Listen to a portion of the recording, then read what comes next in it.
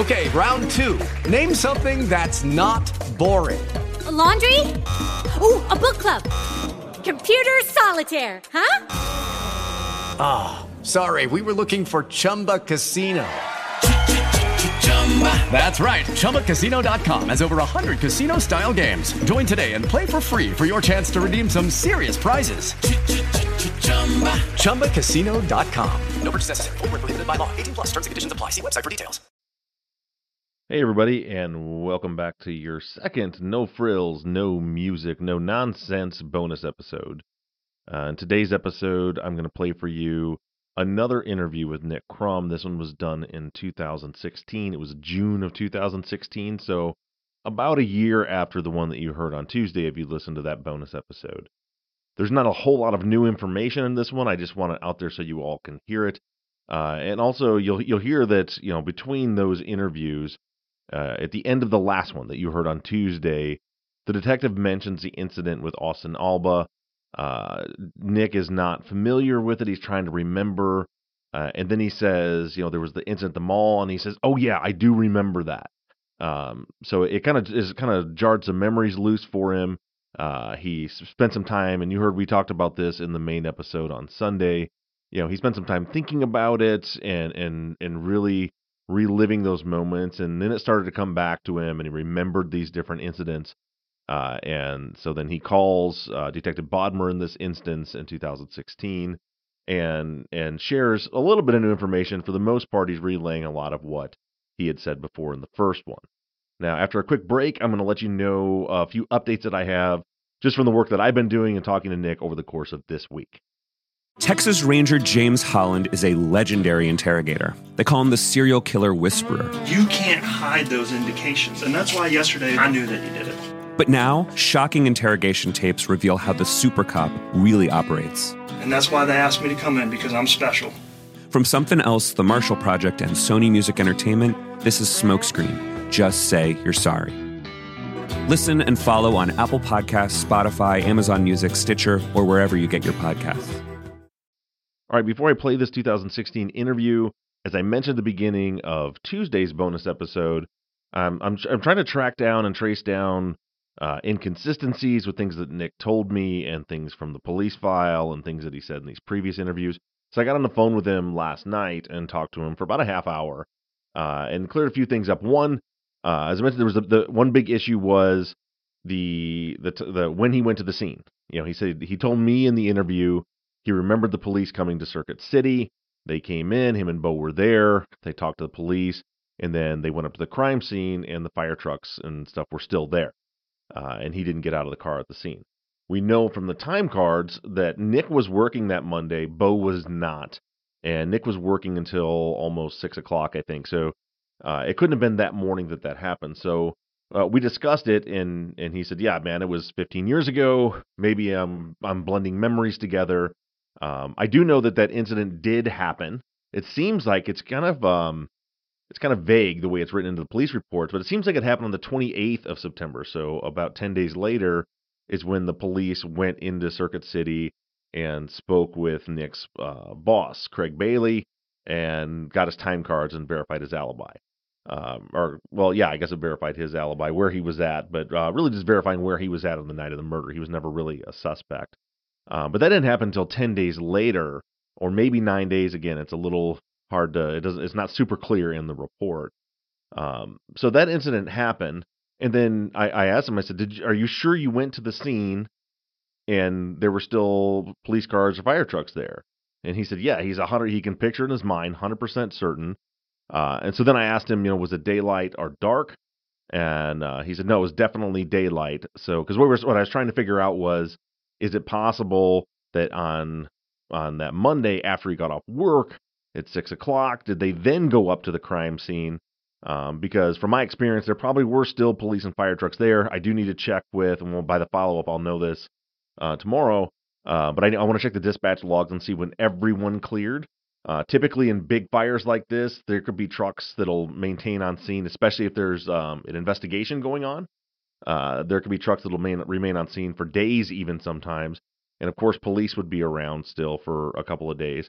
But I thought maybe they went up to the scene that evening after he got off work at 6, but it would have been dark by the time he got there, or very close to dark. So that leads me to believe, looking at the time cards, him and Bo were both off on Tuesday morning. So my guess is there was a return to the scene on Tuesday the 19th, and that's based off of some, his sensory memories of going to the scene. It was daylight. He didn't walk up to the scene, but they were on Alpine Drive, which on the morning of the murder, I don't think you could even get onto Alpine Drive. You had to park a ways away. But he says, yeah, they were on Alpine Drive, but they couldn't go up the driveway. It was still daylight. He remembers that happening. So I'm guessing that probably happened on Tuesday, and he mixed those memories up and blent it together with what happened on the 28th when the police came to Circuit City. So that's one thing. Another thing was whether or not he was interviewed in 2006. As I mentioned, it's very confusing in the police reports. In some instances, you hear the officers say, well, if I talk to Nick Crum again, or it's noted that he was spoken to in 2006 and 2007, actually, and we see nothing in the report. Nick said that he was definitely interviewed. In my interview, then you heard in, I think the interview that played in the bonus episode on Tuesday, we heard Nick say that, well, I guess you guys didn't want to talk to me back then. And so I asked him about that. I said, are you sure you were interviewed? He said 100%. He says, zero doubt. He specifically remembers going to the substation. He remembers where it was at. It was on Highway 111. He said, next to, I think it said some kind of a mall, but he very specifically remembers going to the sheriff's substation, sitting down in an interview room, and giving an interview to police. And he's positive that was sometime within that first week or so of the murders, or a couple of weeks after the murders. And there seems to be indications in the report that happened in the case file. But this is a sticky situation, because there's nothing in that police file that ever shows that he was interviewed. I mean, there's indications that he was interviewed, but the report, nor recording, nor transcript of that interview isn't in the police file. And what we see throughout the police file, and it's actually testified to at trial by, I think, Bodmer, is they had what they called belt recorders. They recorded everything. And in Nick's case, he was interviewed at the police station in an interview room. So they would have all the audio and video recording equipment there. So it's curious, one, that they say that there's no report or transcript or recording of his interview, but then we see in the report when they interviewed Craig Bailey, his boss at Circuit City, on the 28th, it says, and again, that report, if you look at it, that report wasn't written until January of 2007, even though they went and talked to Craig Bailey in September of 2006. When the report was written in 2007, they wrote both Nick Crum and Bo Nash gave alibi statements for Javier Garcia, and it says during the course of this investigation. It's like the only thing in there that's very vague. There's no information. And so again, I went back and I asked Nick if there's any chance he would have said he was with Javier that night, and he says no, absolutely not. He kind of suspected Javier, and a couple of his friends did, of maybe being involved, not because they had evidence he was, but because they didn't see him that night. They were supposed to see him that night. He didn't show up. So according to him, there is zero chance he would ever have said that he was with Javier that night. Also, we heard Bo Nash's interview, and he explained what he was doing the night before, and he also didn't say he was with Javier that night. And yet in the report, it says that they had both alibied him through the course of the investigation. There is another interview with Bo Nash we're going to get to here in the next couple of weeks, either as a main episode or as a bonus. I also asked him, people wanted me to ask him about the red truck, Nick Corline's truck, what color the bed was. He said he didn't remember. It was too long ago. He said by his memory, he thought that Corey Donovan was the one who had a red truck. And he said he does remember it being a red truck with a different colored bed, but he thought it was Corey's. And then he heard on the podcast that Corey said he had a tan truck. And he's like, I don't know. I don't trust. He said he didn't trust his memory enough to commit to that he was sure about that. So he certainly couldn't tell you what color the bed was in Nick Corline's truck. And the rest of the questions you guys had for Nick, we'll get to in tomorrow's follow-up episode. But with all that being said, I'll leave you to it. And this is the interview, Nick's last interview with police, which was in June of 2016. At this point, the last interview was between when Robert and Christian had been arrested. The charges were dropped. They were released. In 2016, they were arrested again, and that's when this interview took place, after they had been arrested again. Again, there'll be no music or credits or anything after the end, so when it's over, it's over. I just want to throw this out as a bonus episode for those of you that are overachievers and just want to hear everything.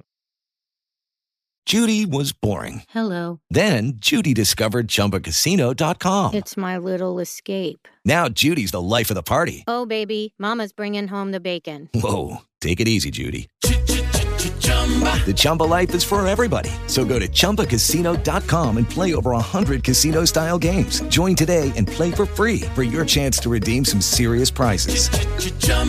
ChumbaCasino.com. No purchase necessary. Void where prohibited by law. 18+ terms and conditions apply. See website for details. With the Lucky Land Slots, you can get lucky just about anywhere. This is your captain speaking. We've got clear runway and the weather's fine, but we're just going to circle up here a while and get lucky. No, nothing like that. It's just these cash prizes add up quick. So I suggest you sit back, keep your tray table upright, and start getting lucky. Play for free at LuckyLandSlots.com. Are you feeling lucky? No purchase necessary. Void where prohibited by law. 18+ terms and conditions apply. See website for details. This is Investigator Bodmer. Hi, how's it going, sir? I was given your number by Bo Nash. Okay. And it's about that triple homicide up in Pigeon Pines. Yeah. Who am I speaking with? Nicholas Crum. Nick Crum. Yes, sir. Okay. What can I help you with, sir? My name and all, but so I was contacted by a private investigator probably a couple months back. Kind of having issues or difficulties kind of communicating with him because I'm in the military and I was out in the field or whatever every time he tried to call. But I noticed that Robert Page and Kristen Smith got taken in again. Mm-hmm. I started thinking about it. That private investigator told me to contact the FBI field office in El Paso to kind of give them any information that I had. Mm-hmm. So I just did that this morning, but they told me to get in contact with a local agency that's kind of taking care of it on your guys' end. Right. So that's what I was trying to do. Okay. All right. And you said you were speaking to somebody. I still don't know who you were speaking to, but... Bo Nash was the one that gave me your number. Okay. And he said that he had talked to you in the past. He had your business card. He just shot me a picture of it so I could get a hold of you. Oh, okay. No problem. So you got a hold of Bo, and then you wanted to give information about the case to, but you said you were speaking with another investigator about a month or two ago? Oh, it was probably a little bit longer than that. But yeah, I can't remember his name, and I never saved his phone number. But they said it was a private investigator, I guess, that the Friedley family had hired. Oh, so a PI from the Friedley family. Okay.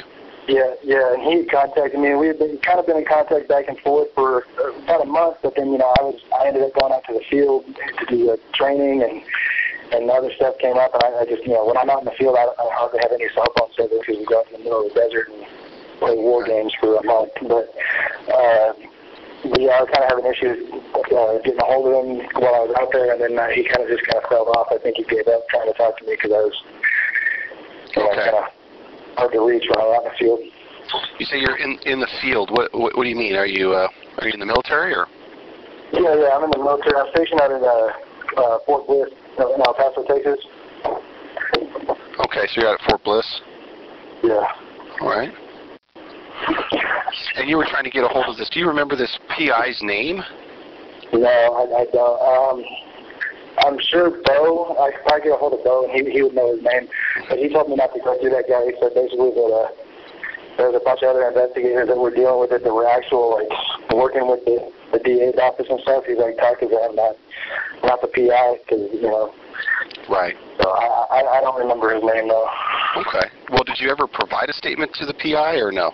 It sounds like you never got it. I mean, he had just, he did, but he wasn't really providing a statement. He was just kind of asking me questions, and then I was answering, whatever. If I knew the answer to his questions, then I'd tell him. If not, then, right. Okay. How many times did you speak with him? I'd say probably like three or four times. Okay. And you just don't recall when that was? It was a long time ago? Yeah, it was I'd say probably, actually, now I think about it, I ended up really got to the field for almost a year now because I had 3 surgeries. So, oh, okay. So, yeah, it's been a while. It's like, over a year ago. Okay. Yeah. All right. So you spoke to him about a little over a year ago, and this PI, you just don't remember what his name was. If I gave you a name, would you recognize it? Maybe, I don't know. Bolaños? Tony, Tito Bolaños? Yeah, that might be him. I remember, I know the last name started with a B, I just don't know what it was, but that might be it. Okay. All right, so you're in the military now, still at Fort Bliss and everything. So did you already provide a statement in reference to this case back in 2006? I believe so. I'm pretty sure they pulled me into that, not pulled me into it, but they asked me to come in. I think it was at that satellite station that they got right there on 111 and Highway 70 or Monterey right there. Sheriff. Yeah, that's the Palm Desert Sheriff Station. Yeah, I think that's where I did it at. Oh, okay. So you're at the Palm Desert Sheriff Station? Yeah. And that was in 06, right? Yeah, and then, once I started talking to that private investigator, I was kind of like, he was asking me questions that, I didn't really think of at the time to say anything, and I was like, oh, you know what? Yeah, that did happen. I probably should have said something about that, but I didn't see it at the time, and now I'm kind of like, oh, shit, Yeah. Well, 2006, you spoke to police officers, right? Like not a PI, but real police officers. Yeah, I think it was two detectives. Because what happened was me and Bo, we worked at Circuit City right there in Palm Desert by the Sports Authority. I haven't been home in 4 years. I don't even know what's over there anymore. But lived in that shopping center with the Marshalls and TJ Maxx and Foot Locker, all that stuff right there on 111. Yeah, we used to work in that city. Yeah, we used to work in that Circuit City right there before it closed. And the day after the homicide, we were both working in the computer department, and we saw 2 police officers kind of come in the front door. 2 detectives come in the front door, and they were talking to whoever at the front desk, and then I saw the front desk guy kind of point back towards us, and we're just kind of sitting there like, what the hell are they pointing at us for? And so they came back and kind of questioned us there for a little bit, and then they gave us their card and said, when we had some free time to come in and actually give a statement, which, and again, at the time, I don't know how helpful I was, but looking back now, I'm kind of... Well, but when you provided your statement back on, did you say it was the day after, but when did you go in and give your statement, if you can remember?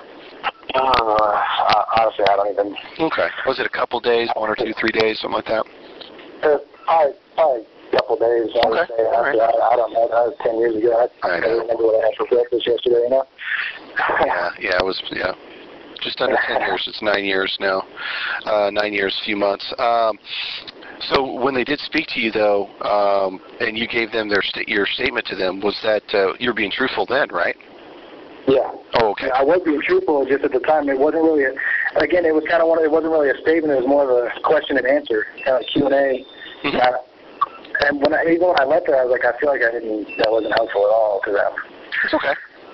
So. Sometimes these types of investigations are very complex, and whether or not you provide small details or large details, the important thing is that when you give your statement that you were truthful and factual in everything that you answered. Yeah. So if they ask you a question and you gave them an answer, was it truthful? Oh, yeah. Okay. So that's all that matters. Definitely wasn't trying to mislead anybody or do anything. Right.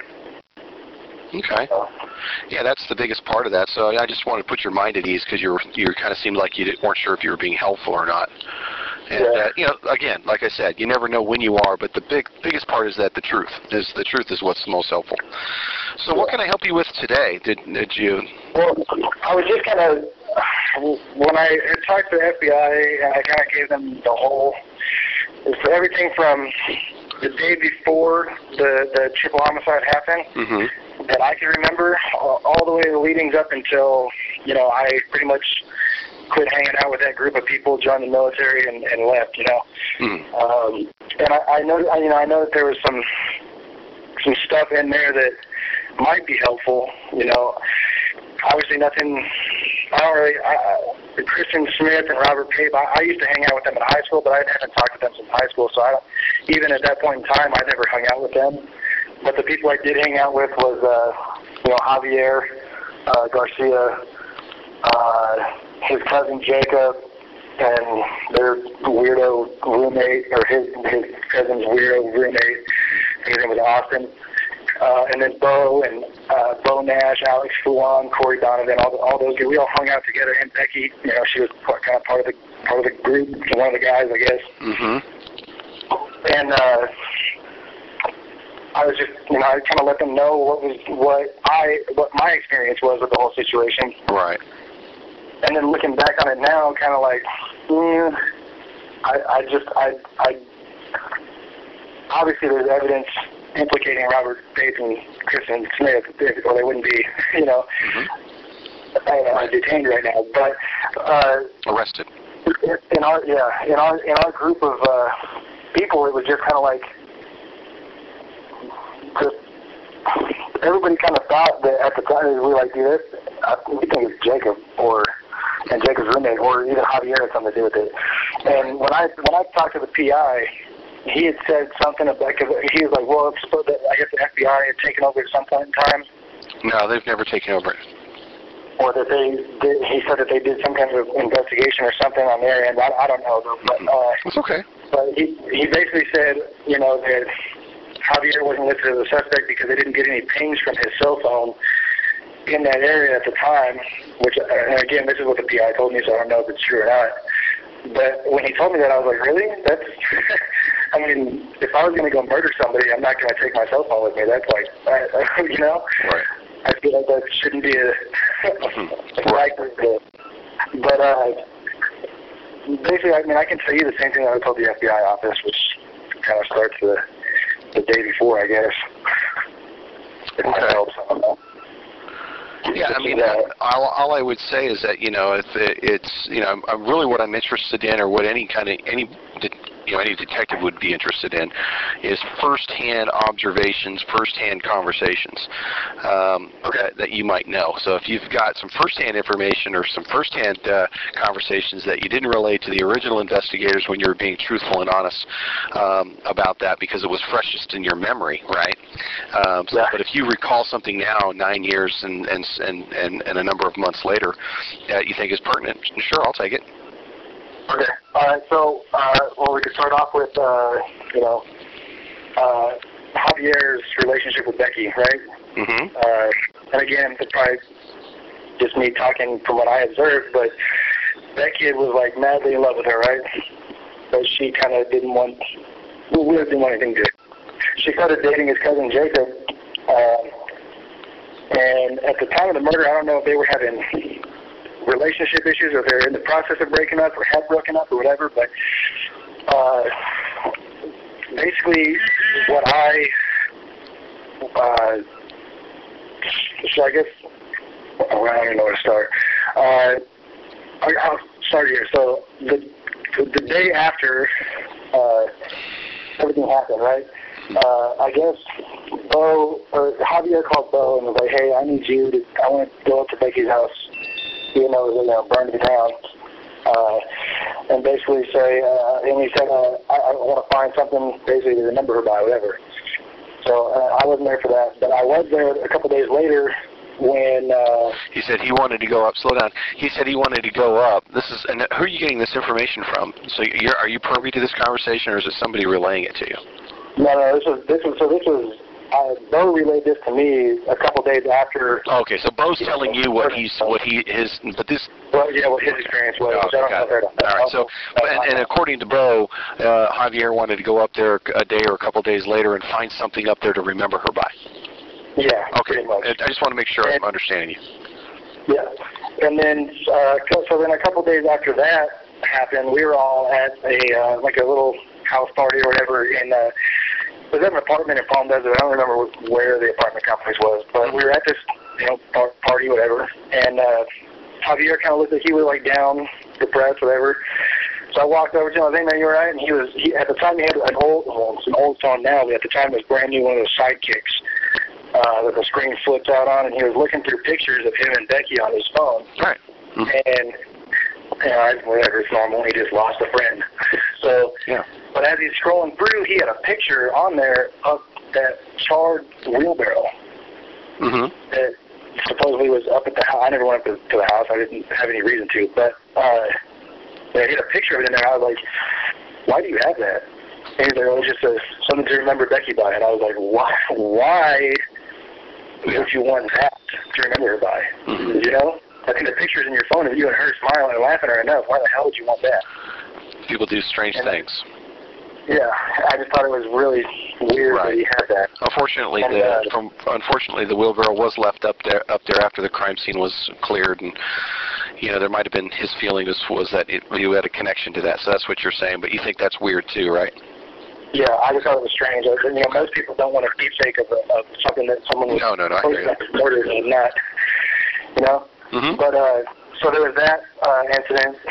Then probably maybe 3-4 days later, we were at his cousin's house, Jacob.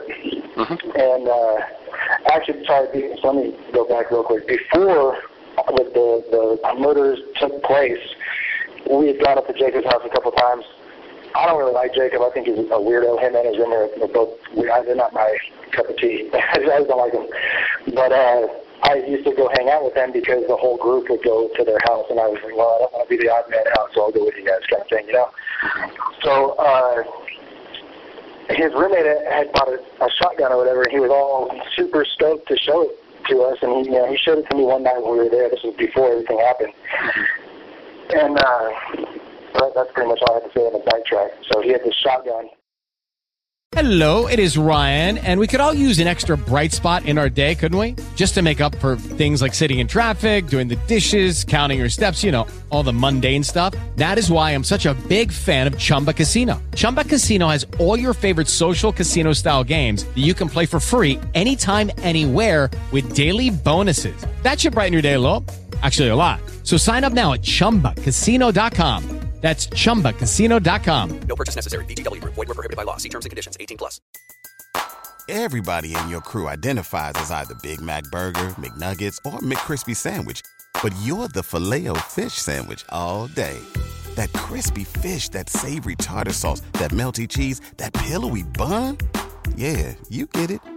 Every time. And if you love the Filet-O-Fish, right now you can catch two of the classics you love for just $6. Limited time only. Price and participation may vary. Cannot be combined with any other offer. Single item at regular price. Ba-da-ba-ba-ba. And then now, so after that party where he saw the cell phone with the picture of the wheelbarrow in it, we were at Jacob's house, right? And Jacob kind of asked me, he lived in like a 2-story apartments over in Palm Desert somewhere. I can't remember where at, but we were over there. And he had asked me to go down to Javier's car was down there. He drove that Dodge Intrepid. And he asked if I could help him get something out of the car or whatever. And I was like, yeah, no problem. He popped the trunk, but I don't think he meant to pop the trunk because what he had to get was in the back seat. And I don't even remember what we were getting. But when he popped the trunk, I kind of walked over because I saw the trunk pop, and I was like, oh, well, I guess we're getting it out of the trunk. And I opened it up, there's just weird. There's trash bags, shovel, and 2 gas cans back there, which I didn't even... Looking back on it now, maybe it was something, maybe it wasn't. Who knows? Maybe he had a gas can in case his car ran out of gas. Who knows? But when I asked him about it, I was like, what's this stuff in the trunk of the car, man? And he was just like, oh, don't worry about that, brother, and shut the trunk, that was weird. Whatever. So. And that was after. And how long ago was that? That was after. That was probably about a week and a half, or probably a week and a half after the incident had happened. And then the weirdest one though was his roommate, Austin. I don't even know what his last name is, but So I was at the mall, and I was dating with my girlfriend at the time, and we got into a little argument. We were up on the second floor of the mall. Got into an argument. She walked away. Austin wasn't there with me. It was me and my girlfriend and Alex flew on. I don't know if Bo was there or not. I don't think he was. But that Austin kid, I guess he was at the mall at the same time we were. He came walking up, and he had seen what was going on, I guess, and he was like, "Hey, do you want me to take care of it for you?" And I was like, "What?" And he was like, "You remember what happened to the last bitch that pissed me off?" And I didn't even think to this was about 2 weeks after, you know, and I just kind of, oh yeah, whatever, dude. And now looking back at it, I'm like, oh my God, what a psychopath. Like, and then Jacob, from what I was thinking, this is, I don't have any proof of it, but from what I was told, he changed his name, which is strange to me. Like, why would you change your name after a murder investigation? She got nothing to do with it. Right. But that was, and another weird part too, we were up at Corey Donovan's house, which also was his parents' house, because they lived up in Pinyon Pines as well. They were probably about a mile away from Becky's house. We were all up there, having a little party or whatever, and Javier was on his way up, and then he totaled his car on the way up, and now he doesn't have his car anymore. It just seems, there's a murder investigation going on. I'm going to total my car just to get rid of it. It just seemed, maybe that wasn't his intent. I don't know, but I think that's what it came across like, because he crashed it into a tree outside of, like, down the street from Corey's house. It was a dirt road, but it's not a curvy road. It's a straight road going up there. I don't know how you lose control on a straight road and go into a tree. But I mean, that's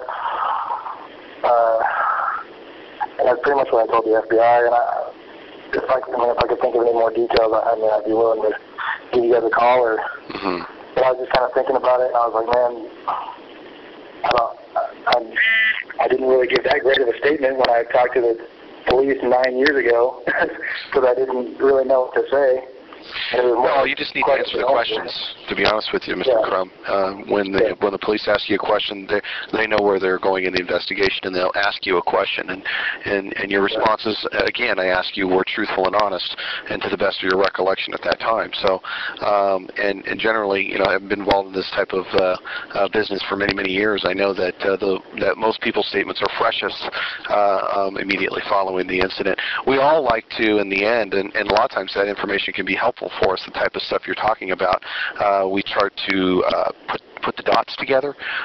We try to interconnect things that may have a connection, or we feel have a connection, and sometimes they do and sometimes they don't. So from what I can tell from what you're telling me, I've read a very similar report to when you spoke to investigators not too long ago. That's very familiar with that same type of information. So, but I do appreciate your concern, and I appreciate you calling in. Is there anything else? And again, I ask, is there any kind of firsthand knowledge that you have at all, or did anybody make any confessions to you or say that they were actually involved in something?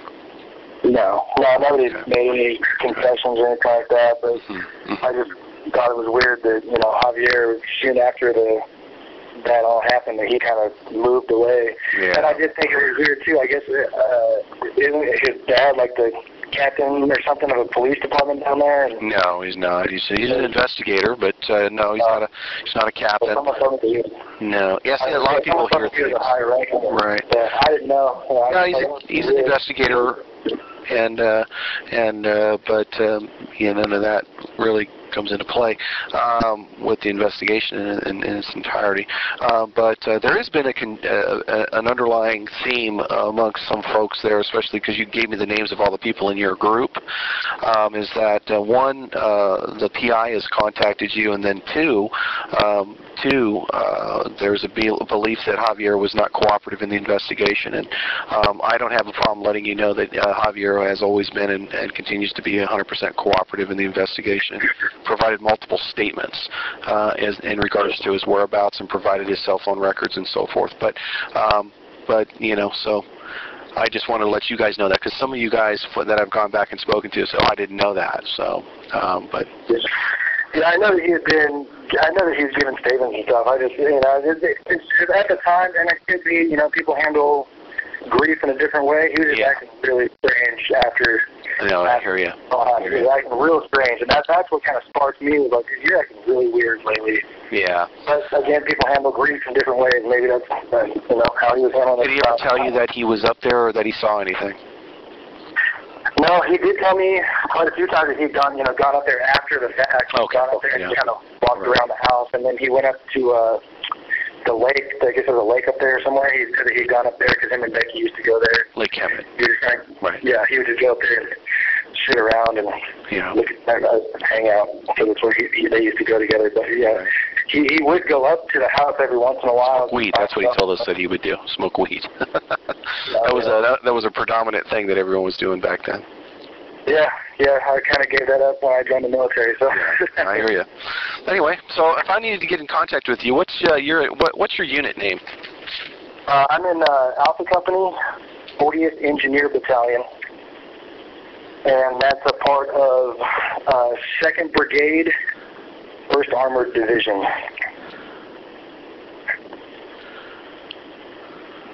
And I am in 1st Platoon. Oh, okay. All right. And if you need my platoon sergeant's name is Sergeant First Class Lee, and then I'm Sergeant Crum. Okay. All right. So you gonna make a career out of this thing, or what? No, I'm actually out. I'm out in 3 months. So 3 months. Good. Yeah, I got blown up twice in Afghanistan. Once my first tour and once my second tour, and I got 2 herniated discs in my back and some nerve damage to my elbow. I've had a couple surgeries, and I think I'm just done. It's time for me to. I've used up too many of my 9 lives. It's time for me to find a new career path. Right. So, well, hopefully it works out for you. Yeah, I looked into doing police when I get out, but I got those stupid petty theft on my record. I don't know if that would